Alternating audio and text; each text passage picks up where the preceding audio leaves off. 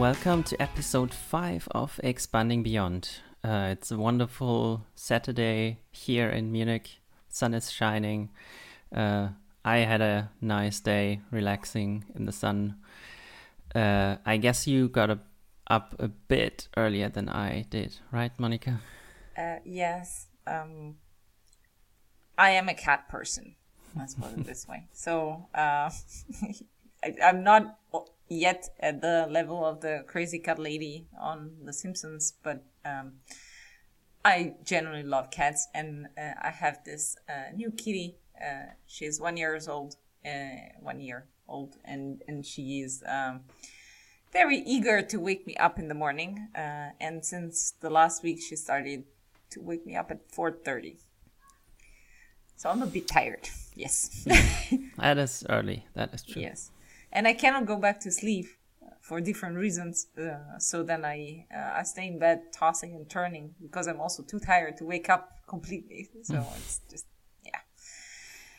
And this morning was the same. And I keep forgetting that if I keep feeding her, she's not going to stop. Therefore, I'm not very smart at 4:30. Let's put it this way. Yes, that is always. But it has been a good day for me too. I met some friends. One of my best friends here in Munich, she just got 2 twins, and they are adorable. So, yeah, yes, it's a happy day. But she also won't be getting much sleep, I guess. No. They actually, her and her husband, they invited me to go to their place at 5 in the morning. Like, if you cannot sleep, you can come here, take care of the babies. Yes, Maybe. There were times where I had to get up at 5 in the morning as well. And then the kid went back to sleep, or we went back to sleep, I don't know, at 7 or something. Oof, okay. And working at the same time. That's no small feat. No, I didn't work. Oh, okay. I was on parental leave. Okay. Not particularly pretty either, mind No. you. But at least there's not the additional stress of the whole day and the feeling that you have to keep up with everybody else to not let the ball drop. So. Mm-hmm. Good. So what do we go through today? But first, before I forget, thank you so much for hearing our plea and sending us feedback.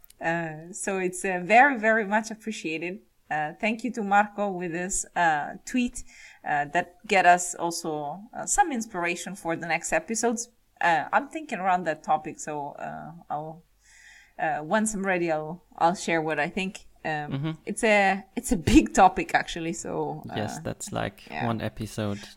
Probably that's what's gonna happen, on its own. And thank you to Paolo that made me the happiest person yesterday by telling me how much he enjoyed. I highly respect him, and he is the things he writes, I really appreciate. So the fact that he is appreciating the content we produce means a lot to me. And he also said that you sound like a pro. So I think that makes you happy. Yes, it really does.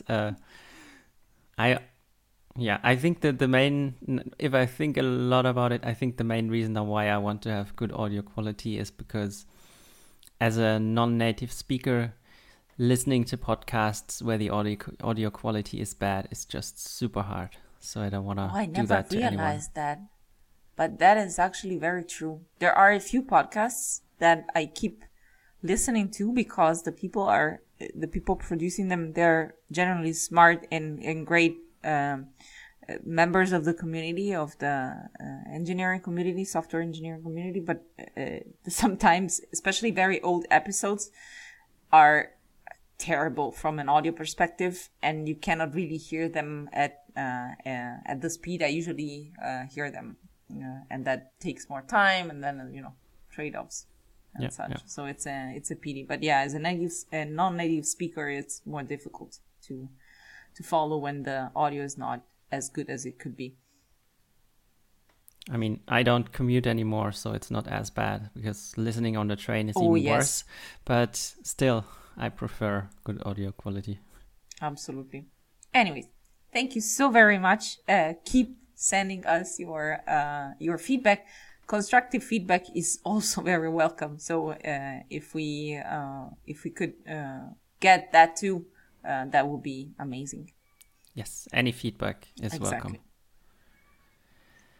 So what shall we go through today? Yeah, so maybe a short topic that is maybe, I don't know, a bit more of a curiosity than anything you should ever do in a production app. Is this article, this blog post I found last week on Twitter about adding method overloading in Ruby. So languages like Java and C# and whatnot, they have this, or Elixir, I don't know, I don't remember all the languages. Many languages and not Ruby have this way of defining separate methods that have the same name, and they are only different by the number of arguments they take.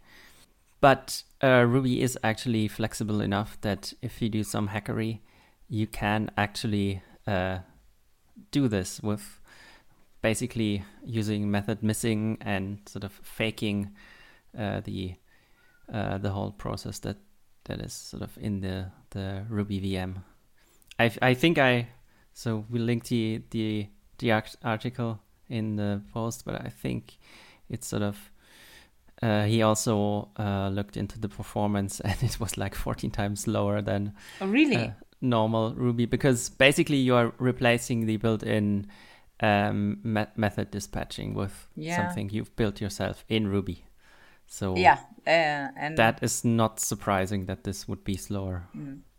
And I assume that the original method for method missing is written in C, I assume.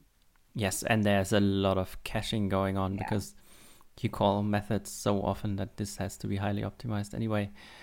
So, but yeah, it is maybe not something you want to do in a lot of places, but it's an interesting experiment to see what you can do with the language, and it sort of uses a lot of those meta programming tools that you have for Ruby and stuff like unbound methods and how they are different from methods that are actually belong to an object and stuff like that. Should we give a brief explanation what metaprogramming and method missing are doing for our listeners that are not familiar with Ruby?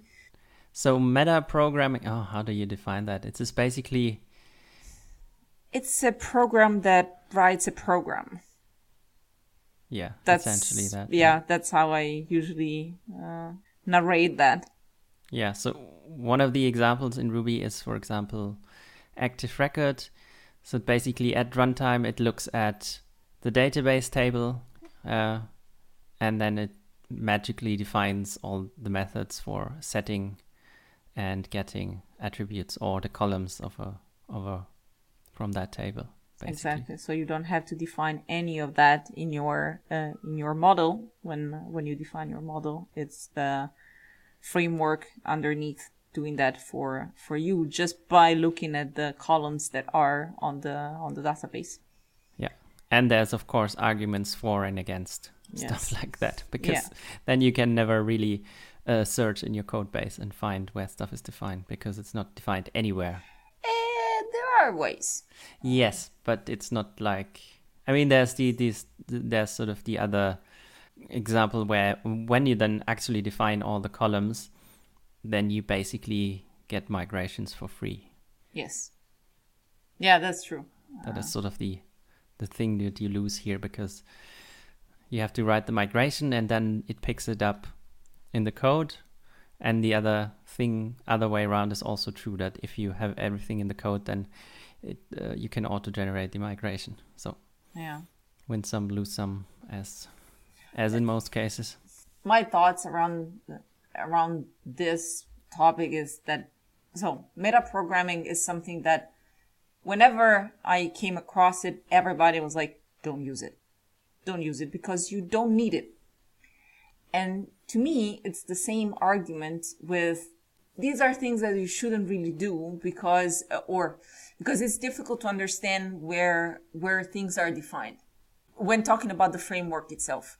For the same reasons for which you shouldn't use metaprogramming in your program, I think that you can use the same reasons for advocating for, if there are libraries, gems, and the like that do that for you, very often you don't need to know where those things are defined, because those libraries, those frameworks have a proven track record that they work. Therefore, it's highly unlikely that the majority of us in our daily lives will need to figure out where something is defined in Active Record, for example. Yes, that's true. So it's always a matter of trade-offs, in the sense of like you gain speed and by having a lot of stuff done implicitly for you, or you could use any other language or any other tool in the language itself, like Ruby, to do those things yourself. But how efficient is that comparing to relying on that? When you drive a car, you don't really need to know how the internals of the engine works. So unless you're a mechanic or you're passionate about that, or your hobby is driving cars, and then you need to know how to tweak those things. But for the majority of the people, it's really not needed. Yeah, I would see it similarly. So in the code you write yourself, it's seldomly necessary to do metaprogramming. There are so many other more explicit ways to do things. And in my career, in 10 years of development with Ruby, I had to do it only once. And it's there since 3 years, and it's working. Nobody's touching it. It's perfect. It does what it should. That's it. I've done it a few times, and I remember at least one time where it was a good idea. But this was also sort of a library within the application to make sort of writing background workers and stuff like that easier. And in such a almost library-like case, then it's fine, I guess. Yeah. But yeah, I mean, eventually it's interesting and probably necessary to look into this and understand how that all works, at least on a certain level. In this case, it's more of an exploration of how far you can push it, I guess. Yes. I mean, because you're curious and then you want to know how things work. Yeah. One thing that I really appreciate about Luca, he's the author of the article, is that lately he has been focusing a lot on performance because of the framework, the web framework that he created it. It's called Hanami. It's a web framework for web applications in Ruby. And because he was looking at how to have a very fast framework for APIs, for example, so that it could be a good selling point for his new framework, he's really focusing lately on performance.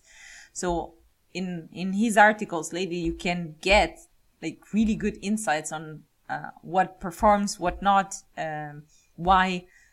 So if you want to learn a little bit more about the internals of how things work in Ruby, and for code that is usually more complex than what we write on a daily basis, because it has to be generic enough to be a framework, then it's worth taking a look at this at the Hanami blog.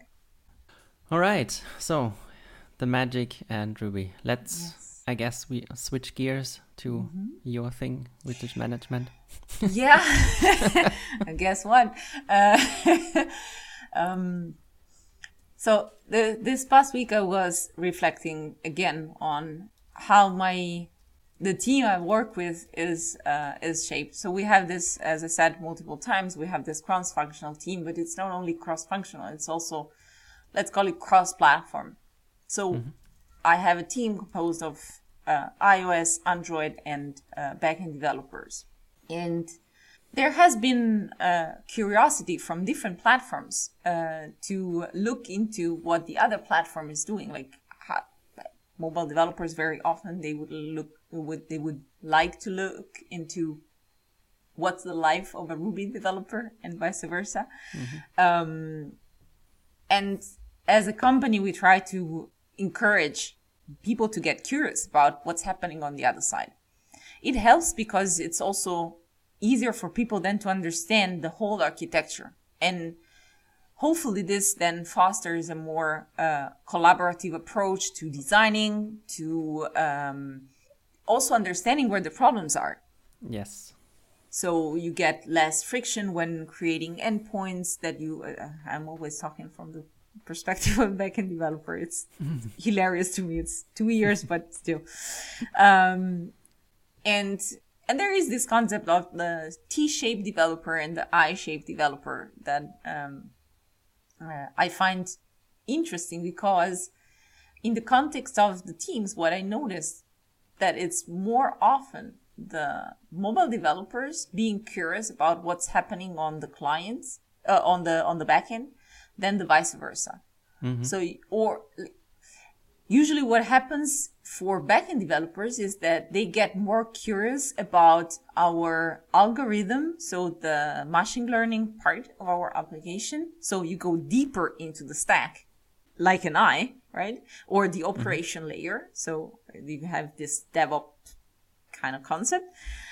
Then the mobile developers that are more curious instead to broaden their knowledge and understand what's happening on the either on the other platform.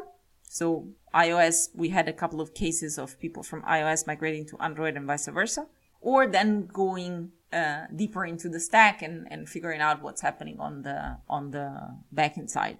But in one case, it's more often that the backend developer wants to know more about the framework and the language and the like, and staying on the backend. That's my experience, at least, mind you.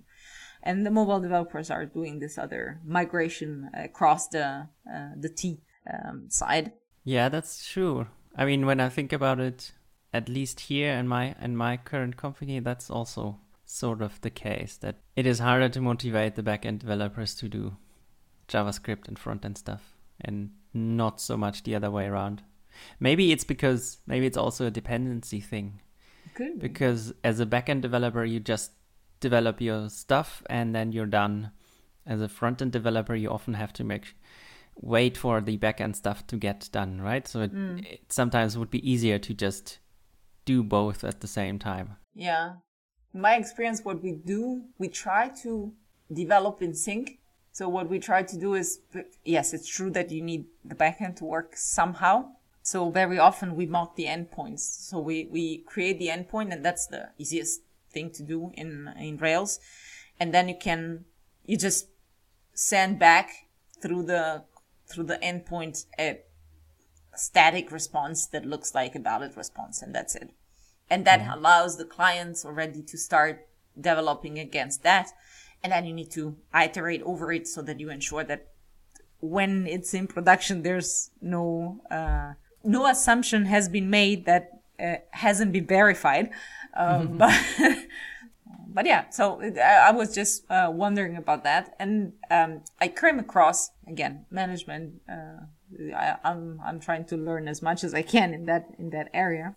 And I came across this article by one of the first sources out there, like one of the first people that started writing out there about engineering management. And he was talking about from another great manager at Intel, Andy Grove, about the 4 activities of the manager. Mm-hmm. So Andy Grove was saying, like, you can divide your day into activities that are fundamentally for you influence, you nudge, you be a role model, you are being a role model, or wait for it, the last one was decision making, yes, thank you. And I was thinking about the role model part, and as I said, I am fundamentally I still feel that I am a backend developer. This means that my experience is very skewed. Like, my point of view is very skewed from this perspective. And in order to be a good manager and to understand better the context in which the developers in the team I lead are working, what are their issues, what are their difficulties, and in an attempt at staying technically relevant, what I should do is actually dedicate some time to get familiar with the technologies that I'm not familiar with.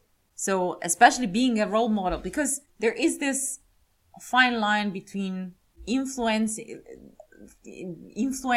nudging, and commanding. It's, That is true. Yeah. I don't think, in my personal experience, with me, it never worked. If you tell me to say something, and my mother can confirm that, I'm never gonna do that. So forget about it. It's never gonna happen. But if you give me hints here and there, then I'll start thinking about it. I'm like, maybe I should try. Maybe I could do this. Maybe I could. Like, I come to the idea myself in the end. I play around with it, and if it fits my preferences, if it fits my mindset, I can definitely try. Sometimes you just need to get to know what you don't like, right? Yeah. In the end, what I realized when I was a manager is that the only person you can really change is yourself, right? Yes. You can never make someone do stuff or change their behavior. You just have to figure out what you can do to, I don't know, maybe they probably have their reasons for doing stuff in a certain way. So you just have to work on yourself or maybe the environment to do stuff like that. Yeah. So that's what made me think that I should start taking a look at other technologies. So on Monday, I have an appointment with myself in my calendar for setting up my iOS development environment to start taking a look at what's in there. One thing that is important, though, is that because you are a manager, your schedule is completely different. So what you don't want to do is lock your team. That's just silly. Yeah. It's just pointless. Like the whole point of you being a manager is to help them be as productive as they can be, but not because for the sake of production per se, but it's just they can do that stuff better than you, most probably. Therefore, the people in your team should dedicate their time and what they do best. And your duty is clean the way for them, give them the tool they need. So the intention is to pick up those little things that can help me understand what's going on in there and are not blocking for the team. So first things that come to mind are like stuff like bugs or, sorry. Those bug fixes that are always at the bottom of the backlog. I know, right? Like priority minor, priority undefined. It's even worse. Like nobody cares about that. But yeah, so that you get to. My intention is right now to get familiar with those things myself. So without blocking the developers in my team, hopefully I will get to a point in which I can spare some time from their time because I'm already productive enough that I don't throw away a couple of hours of their week, and we could potentially pair together. So I could learn from them and maybe inspire them to do the same somewhere else. Yeah. Although what I'm hearing is that you are not really ready to give up programming. I'm not. I am not. And this is super funny to me because I have never been the kind of person that goes home and program. I never did that. I was like, this is my job. I go home. I do everything else but that. Yes, I might read some things here and there, but that's work and there's life. I wouldn't say that I really miss programming per se. There's a reason why you are called an engineering manager. So it's a matter of knowing the struggle of the people you manage, and you should have, in my opinion at least, a good understanding of potentially what's going on so that you can then provide that perspective outside. Yeah. Like you should still be, as I said, technically relevant somehow. And if it's just for fun, that's okay. But I would do this out of my working hours, but right now, out of my working hours means that I'm actually studying for being a better manager 360. So learning about the product, learning about finance, learning about a bunch of things. And that requires even more time. So I literally do not know when to do this. And still programming is fun. Yeah, it is. So in the times when I commuted and when I was a manager, I spent my commute programming, which was also an interesting experience in breaking down requirements, because I sat in the train for maybe 30 minutes and I'm just really bad at leaving stuff unfinished. Okay. So I had to cut this down into that's an interesting exercise. Tiniest pieces that I could finish in maybe half an hour. That was also That's an interesting. Beautiful. That's really challenging. Yeah. I mean, do you even manage to get into the zone for? Because there is this narrative, you know, like no. I don't really believe in that anymore. Yeah. Getting into the zone is just, I'm not a fan of that.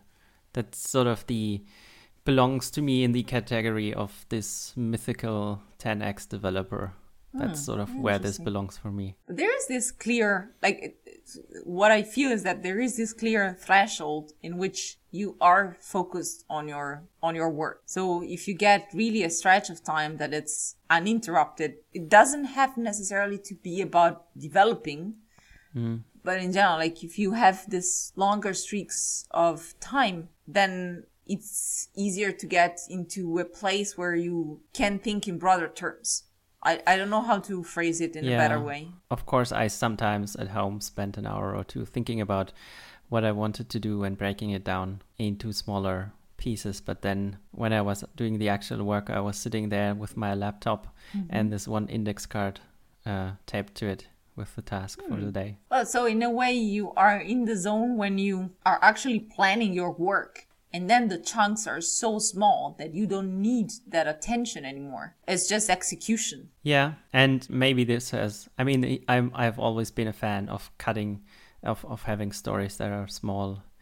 Maybe this sort of reinforced the whole thing, but in most teams I'm always the one that asks the question, can we make it smaller? Make it smaller. There we could have an episode on that, because I'm really curious to hear about your experience. What helped me when I was developing was, even if the story wasn't small enough and we weren't going through this. So right now in my team, we what we do is we have one, I would call it meeting, because for lack of a better word, but we get together and the engineers are really breaking down the story in smaller pieces. It's subtasks, executional subtasks. Like, okay, so to do this, what should we do? Should we do this? Then you do this other thing. Then you put the screen, and then you make the call, and so on and so forth. So in a way, we are splitting the work. But when I was developing, like 3 years ago or so, we weren't at that point with that specific teams. What helped me, and this is why I keep advocating for TDD. In TDD, in my opinion, the testing is actually a byproduct. It's not the real value of TDD. TDD is a design technique. Yeah. Because then you can define high level. I was defining high level the scenarios that I wanted to have, and then for each of those, the test is failing. Then how can I make this pass? And then I go one level deeper, and then I have the unit test, and this is the class, and this method, and these are the boundaries of that method that I should test it against. So you break the work in smaller and smaller pieces, and it's very difficult then to lose track of what you are doing, because the tests are there to guide you into the design. Yeah, I agree. I'm currently trying to write all the tests that are missing for all our JavaScript projects. Yeah. Because I just can't.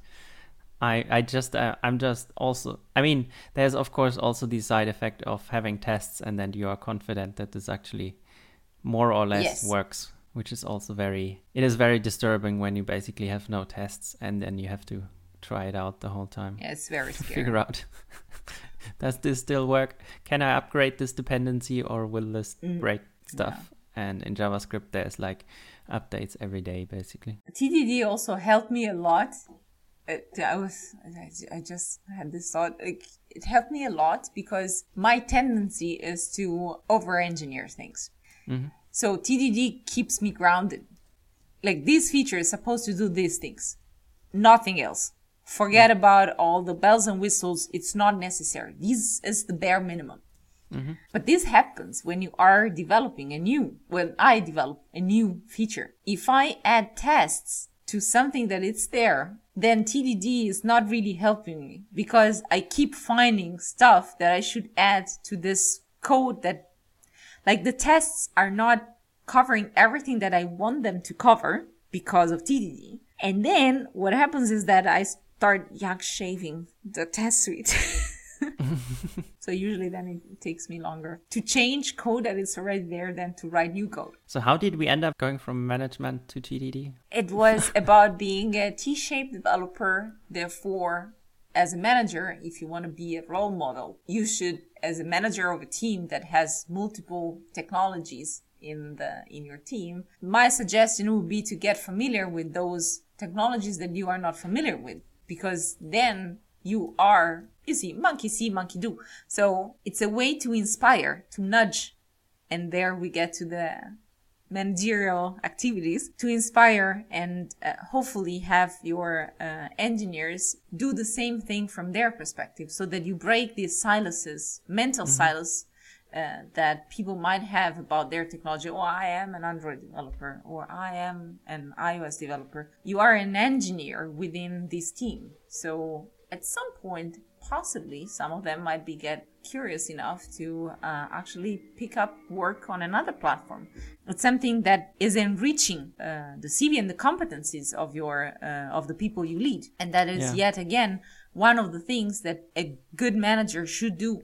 Think about not only the productivity and the performance of of the engineers you lead or the people you lead in your company, but also how are you growing them as people and as professionals, so that once they are out there, they have given your company a lot of their knowledge, but you also as a company have given them something back. Yeah. And it's not like new technologies don't come around every few years, right? Right. I mean, when we started, Rails was pretty new and shiny, and these days it's very, I don't know if it's already very old. I wouldn't call it old, but it's definitely grown up. Yeah. Yeah. And even more closer in time. Like, I remember when I joined my company this was 5 years ago almost. Our application was written in Objective-C. And now almost everything is in Swift. So you get to Yes. Get to learn a functional programming language. Nice. And the thing is that the application is the same, the competence is the same, but still you had to migrate even for something that big. Like, it's not, oh, this is Elixir, it's something niche. No, this is a platform. It's a technology that serves millions of applications. And in 4 years, you have changed completely your code base from one language to the other. I don't recall how long ago, but we also did the same for Android. We moved completely from JavaScript to Kotlin. And this is recent. It's now. Yeah. I mean, our profession is still very, very young, and there's just more things going on. And now with the rise of those nice languages that actually have a static type system that actually is helpful. Exactly. So not Java. Yeah, I need to get familiar again with those kind of languages, because one of the things that I appreciate about Ruby is it's just you think and it works. In a way, if you think about it, testing is kind of like a type safety system done in a certain way. I mean, there's people that say they write less tests when they have a proper Well, it's one of system. those things that you don't need to check for. Yeah, so I did a bigger side project in Rust a while ago, and refactoring is just great because the compiler just complains about it in all places when you've forgotten something, and you can't just run it and then realize, whoops, I forgot to rename that one method call. Fundamentally, if you are developing in a non-type safe language, you need to write the tests so that you can be sure enough that at least those things have been caught. You are partially doing the job of the compiler. Okay, so where can people find you? People can find me on Twitter as UJH and under the same name on GitHub, although there isn't really much public activity. I mean, you can look at my Ruby and Rust stuff. And you can also find me on my blog at urbanhafner.com. Maybe at some point I will actually write a post again. And where can they find you? They can find me on Twitter, KFMolly with an I. And you can find me on Dev2 or GitHub as Nirnath. All right. And you can reach us via email at hosts@expandingbeyond.it. And you can also find the podcast on Twitter as podcast_EB, right? Yes. Then? All right. That was a fun conversation. It was. Enjoy your day, folks. See you next time. Right. Bye-bye. Bye.